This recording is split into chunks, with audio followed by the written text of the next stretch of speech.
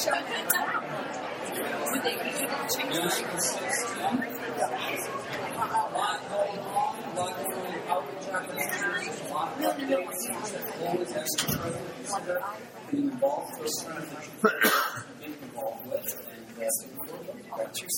Matthew 16, let's start with this prayer. Heavenly Father, you lead, you guide, you teach, you direct.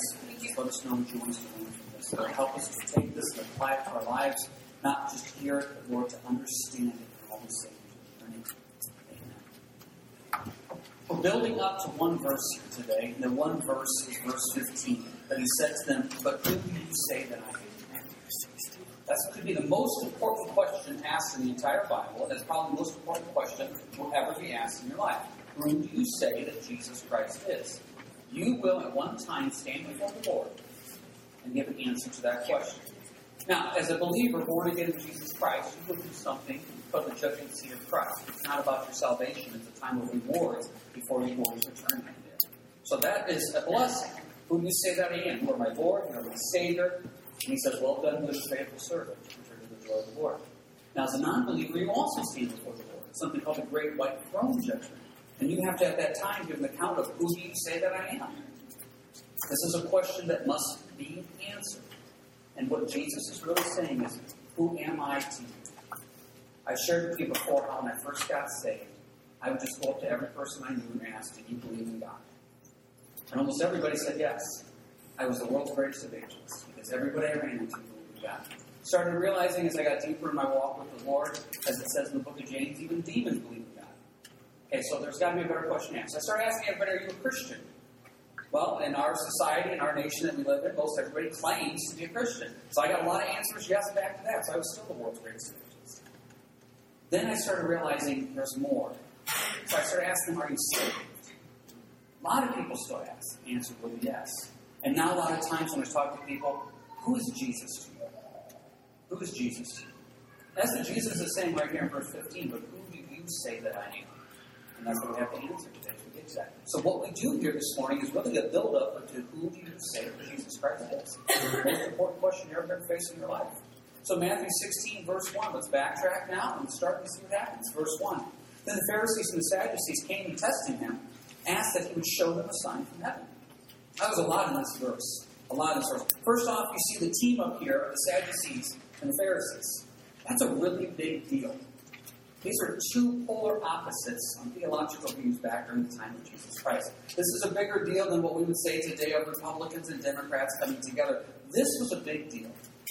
Now, the Sadducees were a minority in number, but they held all the power. There was something called the Sanhedrin, which is a group of 70 Jewish men that really had the power at that time. And the Sanhedrin, the Sadducees basically controlled that.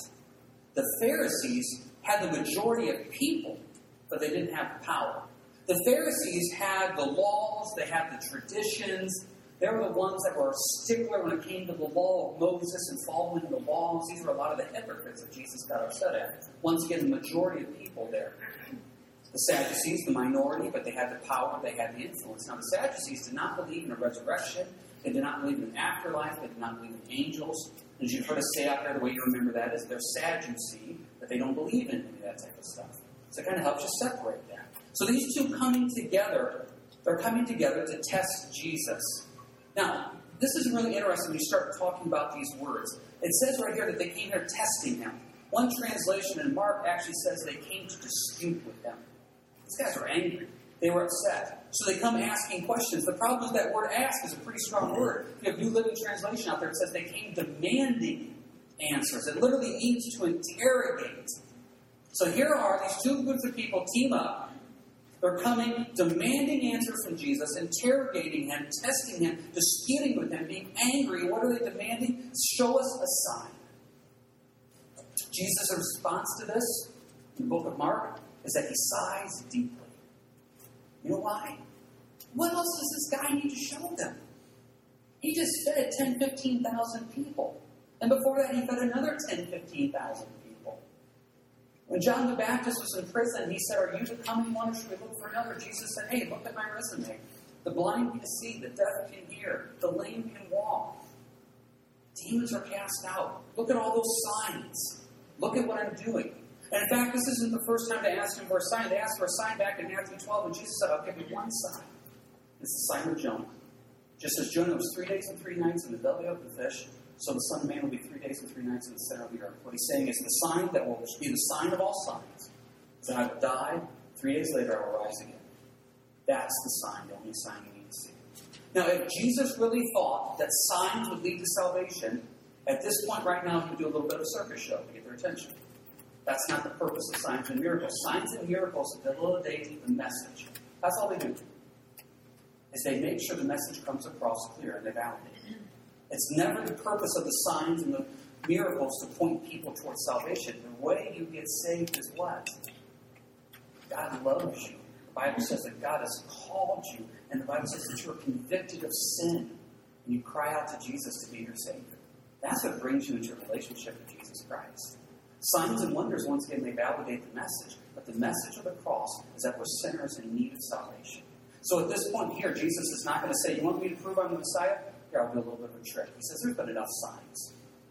You guys just don't want to hear it. You don't want to hear it in any way whatsoever. Verse 2, he answered and said to him, when it's evening, you say it will be fair weather, for the sky is red. And in the morning it will be foul weather today, for the sky is red and threatening. Hypocrites, you know how to discern the face of the sky, but you cannot discern the signs of the times. A wicked and adulterous generation seeks after a sign, and no sign shall be given except the sign of the prophet Jonah. And he left them and departed. Once again, if those signs would lead to salvation, he would not depart from there. He would stay and do something. He says, you've seen enough evidence, you're choosing to reject it. And he basically is saying is this, how can you guys tell the weather, but you can't see spiritually? You guys are supposed to be the cream of the crop. You guys are the Pharisees and the Sadducees. You're the most intelligent spiritual men walking the earth at this time. You can tell the weather forecast, but you can't see spiritually. And the same thing still happens today. We have made amazing advances in medicine and science and space exploration, but they still can't see Jesus. They just can't. I know guys that can fix a car, they can build a house, they can repair a washer and dryer, they can do anything mechanical, intelligent, etc., but they can't see Jesus. Even my kids can look to the west and see the clouds getting darker and see the wind picking up and say, Dad, a storm is coming. Jesus is trying to say here that you have to have your eyes open spiritually. That's what we're talking about right here. And he says, listen, if you want a sign, I'll give you a sign. I'm going to die and rise again 3 days later. That's the sign I'm going to give you. Now keep that in the back of your mind, because we're going to build on that point. Verse 5. Now when his disciples had come to the other side, they had forgotten to take bread. And Jesus said to them, take heed and beware of the leaven of the Pharisees and the Sadducees. And they reasoned among themselves, saying, it is because we have taken no bread. But Jesus, being aware of it, said to them, oh, you of little faith, why do you reason among yourselves because you have brought no bread? Do you not yet understand or remember the 5 loaves of the 5,000 and how many baskets you took up? Nor the 7 loaves of the 4,000 and how many large baskets you took up? How is it you do not understand that I did not speak to you concerning bread, but to beware of the leaven of the Pharisees and Sadducees? Then they understood that he did not tell them to beware of the leaven of bread, but of the doctrine of the Pharisees and Sadducees. Now he's saying to his disciples, I want to make sure you guys understand. So here they are, they're getting ready to take off after this dispute. And he says, hey guys, verse 6, take heed and beware of the leaven of the Pharisees and the Sadducees. And these disciples, these really smart disciples, stop and say, oh, he doesn't want us to eat baked goods that the Pharisees and the Sadducees made. He's worried about the Pharisees and Sadducees baked goods. Jesus says, no guys, you're not getting this in any way whatsoever. Oh, you of little faith, why do you reason among yourselves because you have brought no bread? Jesus says, do you really think that's what I'm talking about? You really think I'm talking about you don't have enough bread and don't eat the bread that the Pharisees have baked today? Don't accept bread from a stranger type thing? No. What I'm saying is this. Guys, verse 9. Do you not yet understand or remember? Those 2 words. Understand and remember. Because do you not understand? Have you guys not seen it either? You just saw me feed 5,000, which is actually 10 to 15,000 people. You just saw me feed 4,000, which is 10 to 15,000 people. You guys aren't getting it either. See, the Pharisees and the Sadducees didn't get it. And now he's saying, disciples, you don't get it. But he says, I need you to understand and to remember. And look at those words again one more time in verse 9. because I need you to understand and remember. Now, those words are very important. The word understand is used 4 times in the last 2 chapters. Jesus, at this point in these 2 chapters, is trying to say, guys, I want you to really get who I am. Do you understand? Now, here's the problem with understanding who Jesus is. Romans 3 tells us that there's no man who understands. Now, think about that. Here's the task. God is saying, I want you to understand who I am and what I'm doing. Oh, but by the way, no man will ever understand who I am or what I'm doing. Now, there's a pretty big problem right there, isn't there? That's why in Luke 24, Jesus says that He opens our eyes to understand. He opens our eyes. And then Paul says in 2 Timothy 2 that you need to pray that the Lord gives you understanding, because we're not capable of doing this on our own. We're not. There has to be a Holy Spirit influence here. There has to be the Lord moving and working in our lives where He calls us. And He says, I want you. Are we willing to understand? There's a great passage in the book of Psalms, and I love it. It says, open my eyes, Lord, that I may see your wondrous works. I know a lot of people that walk through life, and they're not looking to understand. They're not. They're just living their life. They're not looking for spiritual matters. They're not looking for God and things. They're not looking for any of that. They're just going through life, just like all of us. I firmly believe you can have 2 people that claim to be a Christian, claim to be a believer. They can see the exact same thing. Situation, scenario in life. The one with his eyes open will see the Lord moving and working and give God the glory. The one who doesn't will just see life. Will just see, well, that's just what happens. Jesus says, that's the Pharisees and Sadducees. They're not getting it. But disciples, do you guys get it? Are your eyes really open to what I'm doing? And one of the questions we need to ask this morning is, do you really have your eyes open to the Lord moving and working in your life? I mean, do you really get it? That what's happening, what's going on around you, you are just a player in this big, big scene that the Lord is moving and working. Do we see that? Do we understand what we're doing and what's going on? And the next one is, verse 9, do you remember? Now that's a hard one. Do you remember? See, the Lord is basically telling the disciples here, listen, guys, do you think we just happened to feed the 5,000 one week and just happened to feed the 4,000 the week after? Do you really think that just happened? He goes, no, those things happen for a reason, to teach you something to remember. Remember what we talked about last week? If you keep going through the same scenarios and tests again and again, what's happening? It's probably the Lord saying you're not passing the test yet. So if you're the person that says, why do I always run into this at work? Why does this always happen to me in life? Why is this? Maybe the Lord is trying to teach you something. It's a test that hasn't been passed yet. So do you remember what you've gone through? And do you stop and have understanding and say, Lord, what are you trying to do in my life? Now, some of you at this moment may stop and say, James, I don't remember anything. I understand that. There's times I go out and I do my devotions in the morning. 5 minutes later, after the devotions, I can stop and say, I don't even remember what I read. But then that afternoon, I'm talking to someone, and guess what? It comes back just like that. Now, how does that work? Because in John 14, verse 26, the Bible says, the Holy Spirit will bring to remembrance those things that Jesus taught us. So isn't that great? You don't have to remember about remembering. The Holy Spirit will take care of it. Does that mean you don't have to do anything? No. Because Paul also wrote in 2 Timothy to be diligent, to be a worker that can divide the word of truth. I firmly believe the way the system works is this. I get up in the morning and I say, Lord, I have no understanding. I can only understand your will for my life. I only understand your word. I can only understand the mission you give me through you. Open my eyes to see the world through your view. Open my eyes to do what you want me to do. So now I can have understanding through the Lord. Now, Lord, as I read your word, as I study this out, I want to be a worker, rightly dividing the word of truth. I will mark verses. I will underline them. I will take notes. I will do whatever. But, Lord, your Holy Spirit has to bring it back into remembrance for me. And, Lord, just use that. Bring it back whenever you want, because I'm just a vessel for you. But if you get up in the morning and you just grab your devotional and just, okay, read, done, move on, you're not going to get anything out of it. If you come to church on a Sunday or a Wednesday or just listen to a message and there's not that spiritual moment of, Lord, I want to understand, you're not going to get anything out of it. You know, I've read so many times in so many devotionals about how when you get ready to get serious with the Lord, they always say, get your notebook out, get your pen out. Why? Because if it's that important to spend time with the Lord and He wants to speak to you, then it's important enough to write down. It's important enough to remember, to mark, to underline, to highlight, whatever you like to do. I love going back and looking through my journal at the stuff that I've written down over the months. It's like, wow, Lord, you're moving. You're moving. I'm glad I wrote this down because, to be quite honest, I wouldn't remember that answer to prayer.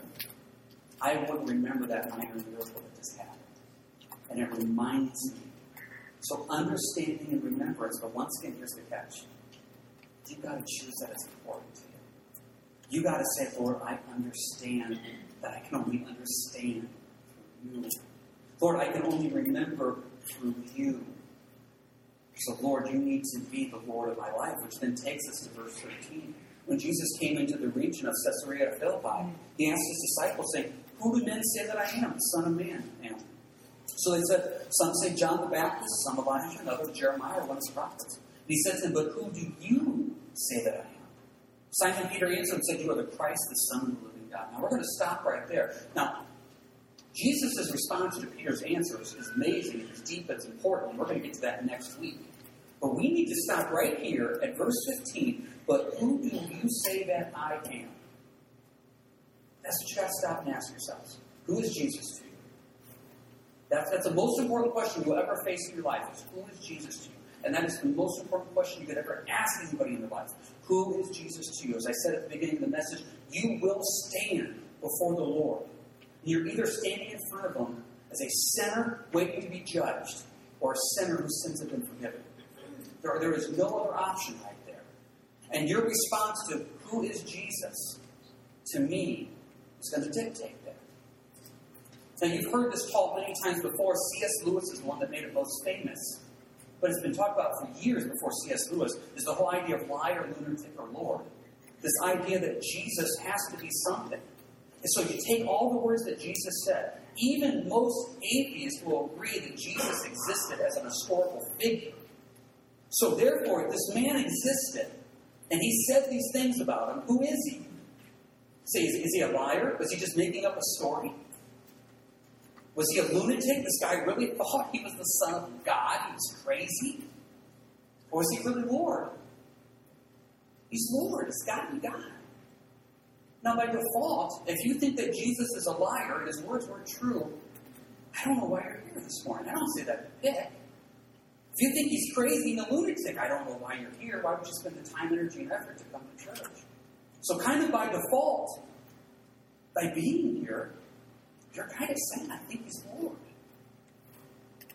Okay, that means He's your master. That means He's everything in your life. That means your calendar doesn't control your life. Your emotions don't control your life. Your situations don't control your life. Your own fleshly desires don't control your life. Because He is your Lord. He is your master. You're just a servant to that. And really what we're saying is that if He is Jesus, He is Lord, that means it's no longer my life. I don't even exist in this world. Think about this for a second. Put this all together now. I am an eternal being that just happens to be spending time on this world for a little bit. This isn't even my home according to the Bible. I'm just an ambassador. I just represent Jesus Christ. So therefore, when the world wants to suck me into its stuff, nah, it's not my home. It's not my world. I'm not going to live here forever. I'm not going to let that calendar of events dictate everything I do anymore because I'm really just a servant of the Lord. And I'm just here for a little bit. I'm here to do His will. I'm not going to let the emotions of this world, the ups and downs, the craziness, the sadness, the depression. No, I'm not going to let myself get into this world that wants to pull me down because I'm a child of the Lord. I'm not going to get into this drama of this or that because, it doesn't matter in the whole scheme of heaven and hell. The only thing that matters is whether I know Jesus Christ as my Lord and Savior, and do you know Christ? Now, does this mean that we all just run to the hills and twiddle our thumbs until Jesus returns? No, Christ said, occupy till I come. Even though you are an ambassador, this is not your home, you still have a job. You have a calling. Your calling, your job may be to literally go to work tonight and represent Jesus Christ in all you say and do. Your calling may be to go to school here in the next couple of weeks and represent Christ. Your calling may be to be the best homemaker, helpmate, wife that God has called you to be. Your calling may be to be the best father and godly leader. Let's not overcomplicate Christianity. One of my favorite verses in the Bible in Corinthians is where Jesus talks about the simplicity of Jesus. Wherever you're planted, just grow and represent Christ there. Be it at work, be it at home, be it at school. But when you really stop and separate yourself from this world, you no longer have to have the world control you. And then all of a sudden you stop and you realize, I'm free. The most freeing thing I can do in this world is to choose to be a servant of Jesus Christ. Because when I choose to serve Him, I am now set free from all the burden. I'm set free from all the, what's the word I guess I'm looking for? Expectations of the world. No, I'm an eternal being living on this planet, representing Jesus Christ in whatever way He's called me. And when you look at it from that mindset, all of a sudden, everything goes through the lens of eternity. It's not about getting up and going to work. It's not about landscaping. It's not about bills. It's about everything goes through the lens of eternity. And when you really get that mindset, there's a joy and a peace that all of a sudden I'm free from this. Wow, I can just live for Christ and what I do and say. You've heard me say many times before, when I go into a store, I try to have a conversation with whoever the cashier is. Just open up the door and see. And when all of a sudden it's like it becomes exciting. I know this sounds really dumb. That's okay. I get excited over which lane to pick. Because it's just, Lord, what's it going to be? So I was at Walmart just last week, and I got up, and the gal's name was Karis. Now, Karis, that rings a bell. So I said, Karis, that's a very interesting name. She goes, yeah. And I said, do you know what it means? She goes, yeah, it means grace. And I said, yeah, it's the Greek word for grace. And she goes, and everybody needs grace. It's like, amen. So we had this great conversation about grace and salvation. And, it's one of those things that just there's other people listening. It's like, wow, Lord, amen. Brother and sister talking to the Lord. A couple of days later, I go to this store. And the checkout gal's name was Phoebe. Phoebe. That's a really neat name. Did you get that name from the Bible? No, my mom watched a soap opera. Not every time he's available, but I'm willing. I'm willing. But it's just being open, where all of a sudden it's not my life. I just had a couple over from church this week. We were just sitting outside talking, and this concept of free time came up. We don't have free time. That's not like, oh, I'm so busy, I have no free time. No. There is no James time. There's no dawn time. There's no free time. We are servants of the Lord, and whatever He calls us to do at that moment, we're willing to do. That is not burdensome.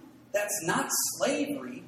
It's a willing bondservant to Christ, where I step away from this world and say, I no longer will allow the expectations or the calendar of the world to control my life in any way whatsoever. If He is my Lord, then He is my Lord. It's being set free. Now, are you willing to do that? Because the truth is, you're going to be weird. People are going to think you're weird. People are going to think you're strange. Because all of a sudden, you no longer are thinking about earthly, you're thinking about eternity. You're no longer thinking about daily interactions, you're thinking about divine interactions. So the earth, as the old hymn says, grows strangely dim. Because everything else is focused on Christ. And how can I serve you today? And maybe the way I'm serving you today is by taking my boys back to the crib. We're going to catch bullfrogs this week. Maybe the way I'm going to serve you today is I'm going to talk to the cashier. Maybe the way I'm going to serve you today is by loving my wife, as president of the church, and trying to take care of stuff. Maybe I'm going to serve you today by doing hospital visits, doing counseling, doing study prep. I don't know. But it's so freeing just to step back and say, well, what do you want from me today? So when you go to work, you're not going to work, you're going to a missions field for 8, 9, 10 hours. Actually, you're a paid missionary. I know a lot of missionaries that wish they were paid like that. When you go to school, you're not going to school. So what can I minister today? Now, we've been talking on Wednesday night about works. If you haven't been with us, I encourage you to copy the CD or listen to it online. We're not talking about works that save you. We're not talking about works that keep you safe. We're not talking about anything with that. We're talking about practical Christianity. What does it mean to really live for Christ practically? Because God is so often speaking in generalities. Love everybody. Okay, what does that look like? Well, on Wednesdays, we've been talking about specifics. How can I specifically minister to this person? So, what does it look like in verse 15 But who do you say that I am? What does it look like that Jesus is Lord of your life? And you no longer allow the world to control you. Because we still have bills to pay. We still have things to do. We have responsibilities in this world. Occupy till I come. But what does it look like? I want to talk to you about this. Go with me. Go with me to John 6. John 6.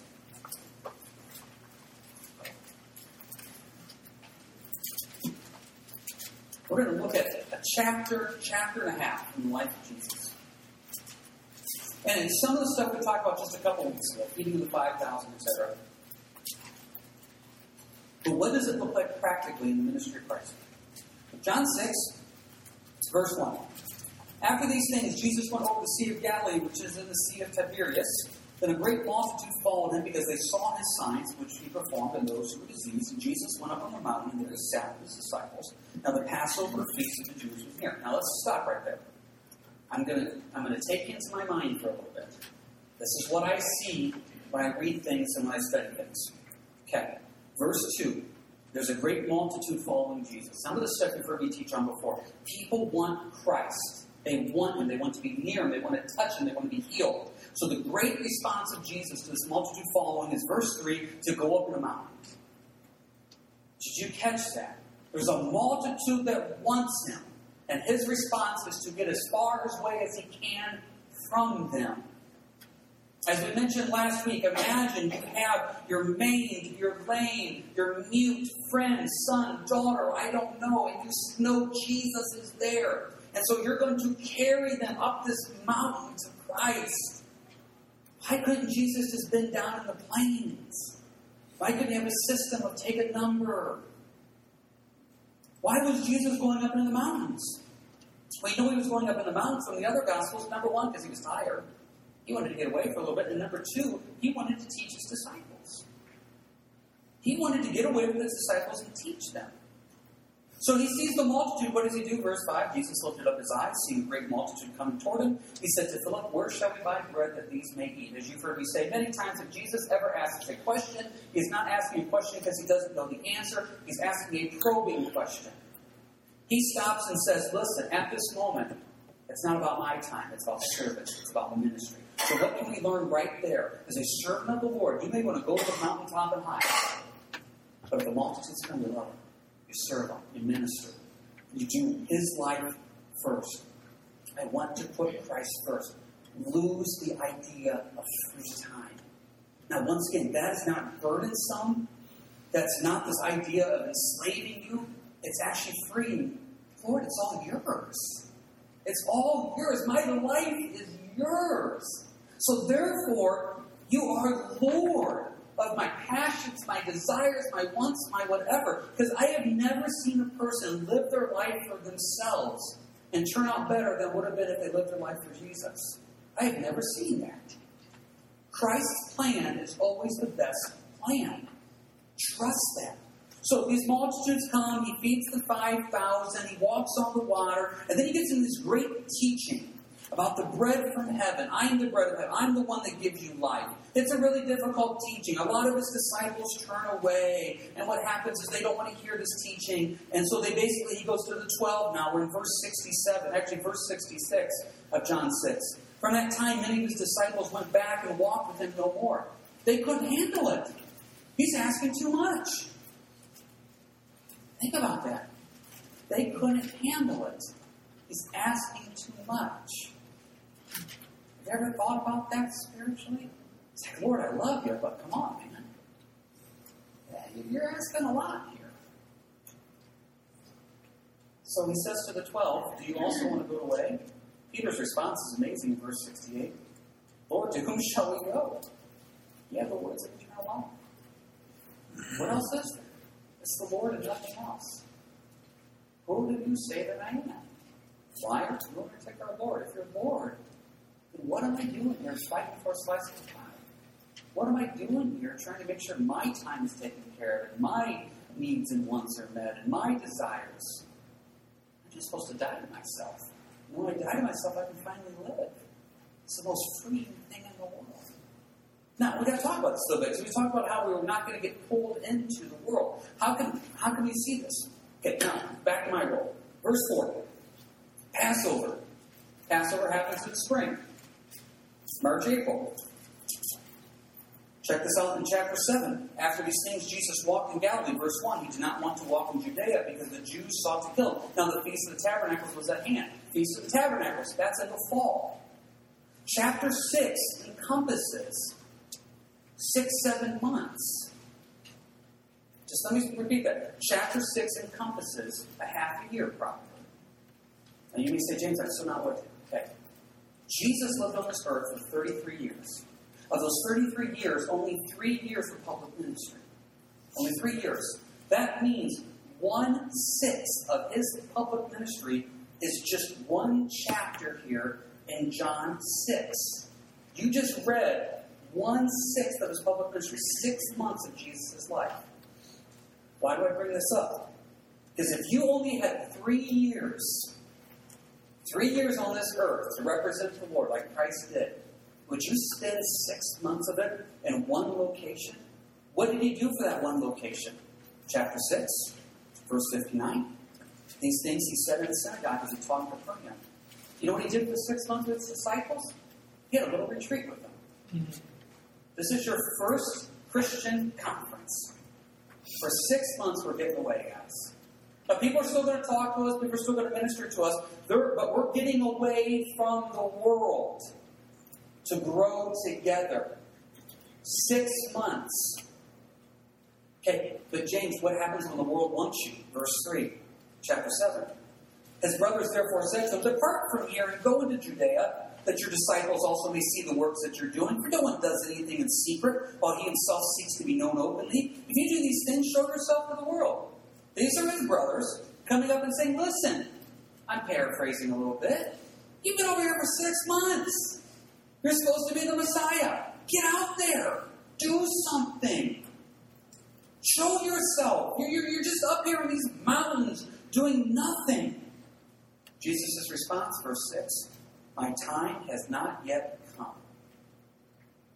How can he say that? Because he was only caring about what God the Father wanted in his life and nothing else. How often in this world are we swayed and make decisions based on the expectations of the world and things like that? What can we learn from Jesus? He took 6 months to teach with his disciples. And when his own family came and pushed, pressured him, he said, yeah, I'm not doing that. Boy, how many of you can relate to that? Your own family is pushing and pressuring you into things. Well, I need to do it as my parents. I need to do it as my brothers. I need to do it. So Jesus says, no, I don't need to do that. Because I'm so focused on eternity and not the earth. I'm so focused on Christ, not the calendar. Does this mean once again we just hide in a cave? No. He was available. He was talking to people. They came and wanted to be ministered to, and he ministered to them. He had teachings. He had spiritual discussions. But he was not going to move until it was time to move. So was it ever time to move? Verse 10, chapter 7. But when his brothers had gone up, then he also went up to the feast. Okay, hold on a second. You spent 6 months here doing your thing. Your brothers come up and say, listen, enough of the secret stuff, do it openly. Jesus says, yeah, I'm not going to be pushed and pressured into it. His brothers leave, and Jesus says, yep, now it's time to go. Doesn't that just sound like a bad brotherly fight? I'm not doing it if you tell me to do it. Look at the difference. Verses 3 and 4, they're telling him, do it openly. Verse 10, Jesus does it secretly. Because the Lord says, I know what I'm supposed to do. Verse 11, then the Jews saw him at the feast and said, where is he? Verse 12, and there was much complaining among the people concerning him. Some say he is good. Others said, no, on the contrary, he deceives the people. However, no one spoke openly of him for fear of the Jews. Now, about the middle of the feast, Jesus went up to the temple and taught. Now it's time to go public. He was not going to allow anything to dictate his time. He was not going to allow anything to dictate his schedule. He was not going to allow a person, an event, nothing. He was going to do it when it is time. And what does he say? Verse 16, my doctrine is not mine, but he who sent me. It's not about me.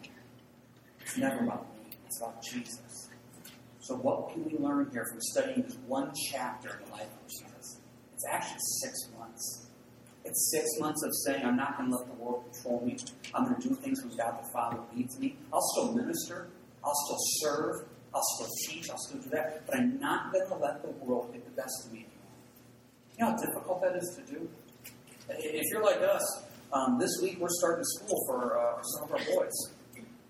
And Brooke and Shane, they start school here at the end of the month. All of a sudden, life will get crazy. School, get up at this time, get it done, get done at this time. And all of a sudden, our life is controlled now. So does that mean you just kind of buck the whole system? No. It's being blameless. There's rules and regulations that you follow. You make sure you're being blameless in that area. But it's a mental mindset. And Dawn and I have been praying about this last few weeks. It's a mental mindset of why are we letting this control our lives? Christ controls our lives. Ministry controls our lives. Not this. Yes, you may have a schedule and you may have hours you have to work. Okay. Be prayed up. Get ready. Go to work. Do the best you can for the Lord. Come home and then say, okay, now what? Don't let anything control your life other than Christ. It goes back to Matthew 16. Who do you say that I am? If he is the Lord of your life, let him control every aspect of it. You will be set free from the expectations and burdens of this world. And even though you have chosen willfully as a bondservant to be enslaved to Christ, it's the most freedom you'll ever have. That you can say no when the Lord says no. You can say yes when the Lord says yes. You can go out and do those things that make no sense. Because you know what? I'm not of this world. I'm an ambassador of Jesus Christ, an eternal being living in this world for a while. So I'm just going to do what my master tells me to do. But who do you say that I am? That's the question we have to ask. And I have to ask you this morning, who is he to you? Because did he lie about all these things about him? Was he just a crazy man? Or is he really Lord? If he's really Lord, there has to be a time where you stop and say, I want you to be Lord of my life and all that I say to you. You may have let yourself rule your life for 10, 20, 30, 40, 50 years. I don't know. After a while, it's like, this doesn't work. But what I notice with most Christians is this. They're not really running their life. They kind of got this halfway thing with the Lord. Oh, I love him. He's the most important thing in my life. You know how I show you that he's the most important thing in my life? By doing whatever I want. But that just doesn't work. There's part of this giving of yourself. The Bible calls it a living sacrifice over the hand. You may be in a season of life right now that you don't want to be. You may be in situations right now that are very difficult. But at that moment, at that time, the Lord still says, I'm Lord of your life. Trust me. Let me get you through this. Let's glory and tribulations together. Let's stay focused. Let's have spiritual understanding. Let's remember what he's taught us. And let's keep moving forward. But we have to stop and ask ourselves right now, who is Jesus to you? Because that's the most important question that we're going to ask. Let's pray. Lord, as we come to you now, who are you to us? We want you to be the guiding force of our life and everything we do and everything we say. We want to, as a body of Christ, stop and say, this is yours. It's not about us. It's not about Harvest Fellowship. It's about you, Lord, and representing you. Bless the time with the prayer chain this week. Bless the time that was the seeds that were planted through the back-to-school giveaway, and bless the seeds that were planted at the parade yesterday. Lord, we just want to represent you in all we say and do. If there's someone here this morning who is not giving everything to you, show them the freedom, the joy of actually dying to themselves. Lord, I pray for those individuals that need to let go and put you first in all things. I pray for those work situations, those marriage situations, those parenting situations where we just need to let go and put you first in all things. You are Lord of all we say and do, and help us to live it, Lord. No longer the calendar controlling us, no longer the earth controlling us, but Christ the eternal, and all that we say and all that we do. We lift this up in your name.